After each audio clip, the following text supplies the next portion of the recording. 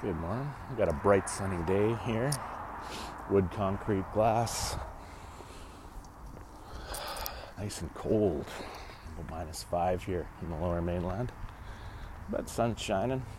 Can't complain. Sort of trying to think of what we could discuss here today. I thought maybe not all municipalities have it, but good neighbor policy. What a good neighbor policy is a general guideline. It's not really written in bylaw usually. It's just sort of a set of building practices that sort of give accountability to the builder, to be respectful of the neighborhood.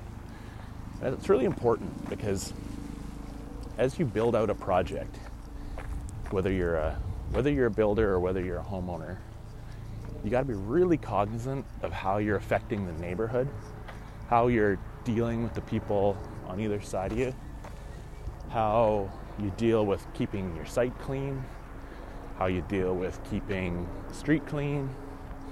All these things are really important because if you shoot yourself in the foot by creating havoc through your building process, you're just creating situations where you're either marketing your company poorly or you're marketing your future in this location poorly.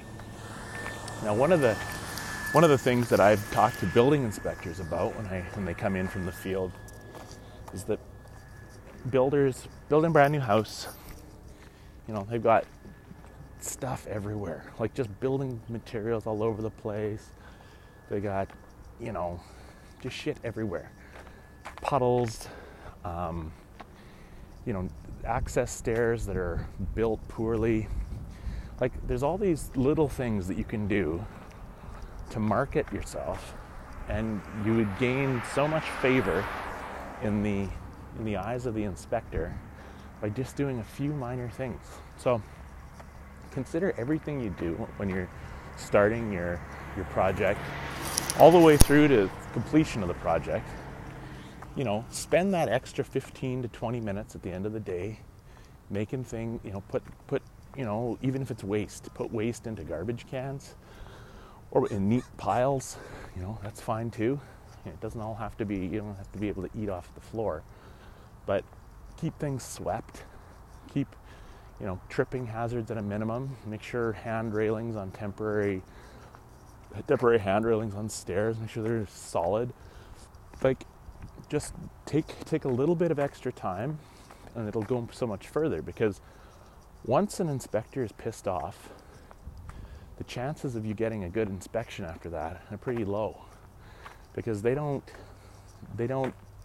suffer fools, right? They can always find something that's wrong.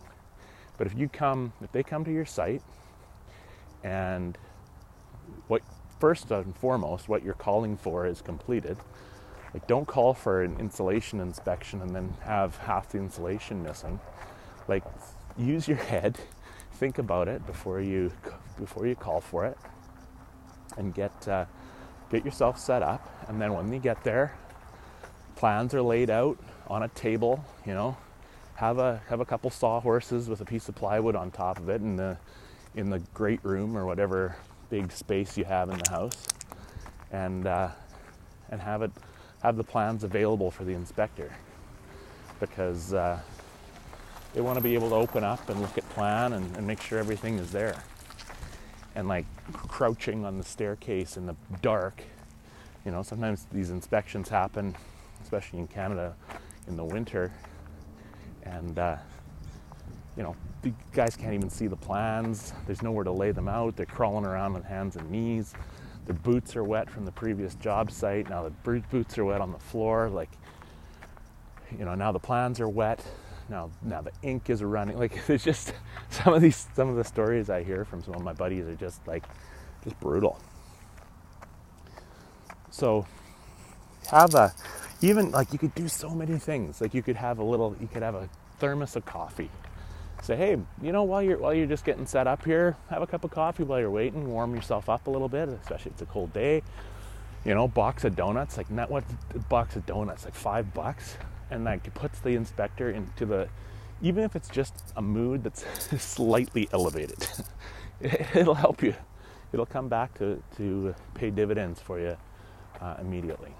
So just put a couple little, put some thought into like how you can market your property, even from the first stages. So maybe you're getting a forms inspection when the foundation, just before the foundation is poured, right? And we can get into all the various inspections that are required, but that inspection is just, you've had your surveyor come out, he's taken the shots at the top of the form walls that you've installed, ensures that you've got adequate height of foundation.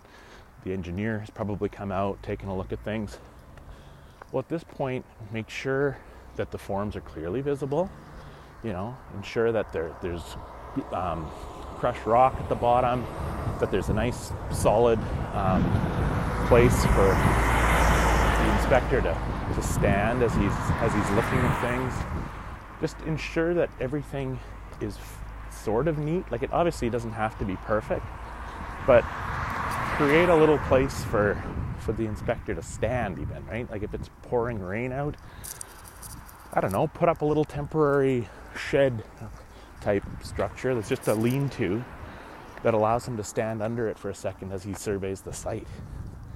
Like, this isn't, it's not crazy. Like, it's not really difficult, but some of these minor little touches could really go a long way. Because as I've just mentioned, like, if the inspector comes on site, now he's trudging through the mud. He's looking for the first thing that he can see that's going to allow him to get back in his car and drive away. So it doesn't take much, right? If he can quickly scan the site, okay, that's it, write up a deficiency, boom, you're out of there. All he's required to do is find one deficiency. So don't have any issues. And that's simply done by, ensuring that when you call for the inspection, you know all the little features of the inspection and what the guy's going to be looking for. Most municipalities have a sheet. But also just ensure things are done to code, things are done to plan, right? If there's differences between the plan and what you've done, that's an automatic issue, right? Take it back down to your plans examiner if you want to make changes or whatever the case is. Don't try to put one past anybody. But back to the good neighbor thing, is if you get the ability to talk to your neighbors throughout the process, you kept a clean site, you can be pretty certain that they're being kept, you're keeping them in the loop for when things are going to be happening. It'll just help you, once the property's built, become a good part of the community. Maybe you've known the neighbor for 1,000 years and you've been there forever. Well, that's great, but just keep them in the loop for stuff. You could even try asking them to do you a favor. That's a good way to become, they've said in psychology that asking people for favors actually cements relationships better than doing favors for other people. So that's something interesting, right? So say, I've got the inspector coming by, I'm just going to be out. Could you just, if you're going to be around, could you just hand him this approved set of plans when you see him show up? And what that does is it also shows that you trust the neighbor, then he will reciprocate and trust you that you're doing things. He'll also be able to look through the plans and he'll see what's going on, and if you've already got them approved, what do you care if the neighbor sees them, right? He's going to see the house anyway. So yeah, just one of those little things that keeps people on the same page and able to have open discussion across the fence. And that provides another good neighbor policy. You should always fence off your site. It's only a requirement in our municipality to fence off sites that are that are containing excavations of greater than 4 feet, basically to protect kids from falling into such excavations, right? But I think once you take the house down, put up one of those construction fences around the property lines, just ensure people aren't, meddling about on your site. You've got your everything neat and tidy behind the fence, and you're good for like those random calls where people are like, oh, my dog ran onto your site and stepped on a nail. Well, okay. First off, your dog shouldn't have been running around on my site. Second off, there shouldn't be nails lying around. So everybody's at fault. So just make that situation go away by simply saying, boom, fence up at property line. What do they say? Good fences make good neighbors. Isn't that one of the quotes of history? So something to keep in mind. Open discussion, keeping things clean, making sure permits are clearly posted so everybody knows. Like if you're just doing a renovation, if you put it up in the window, people know that you've gone through the right channels. I think I mentioned previously, do work during times when you're not going to be disturbing your neighbors. Like you don't want to be Saturday morning pounding away at 7 a.m. Give people a chance to get their morning cup of joe, or even like just let people know, knock on their door, say, I'm going to get started early tomorrow. What I'm going to do for you though is bring you a cup of coffee and some donuts. Leave it on the front door. So when you wake up, although it's a disturbance, you'll have a little treat to get yourself set up. So just something to keep in mind.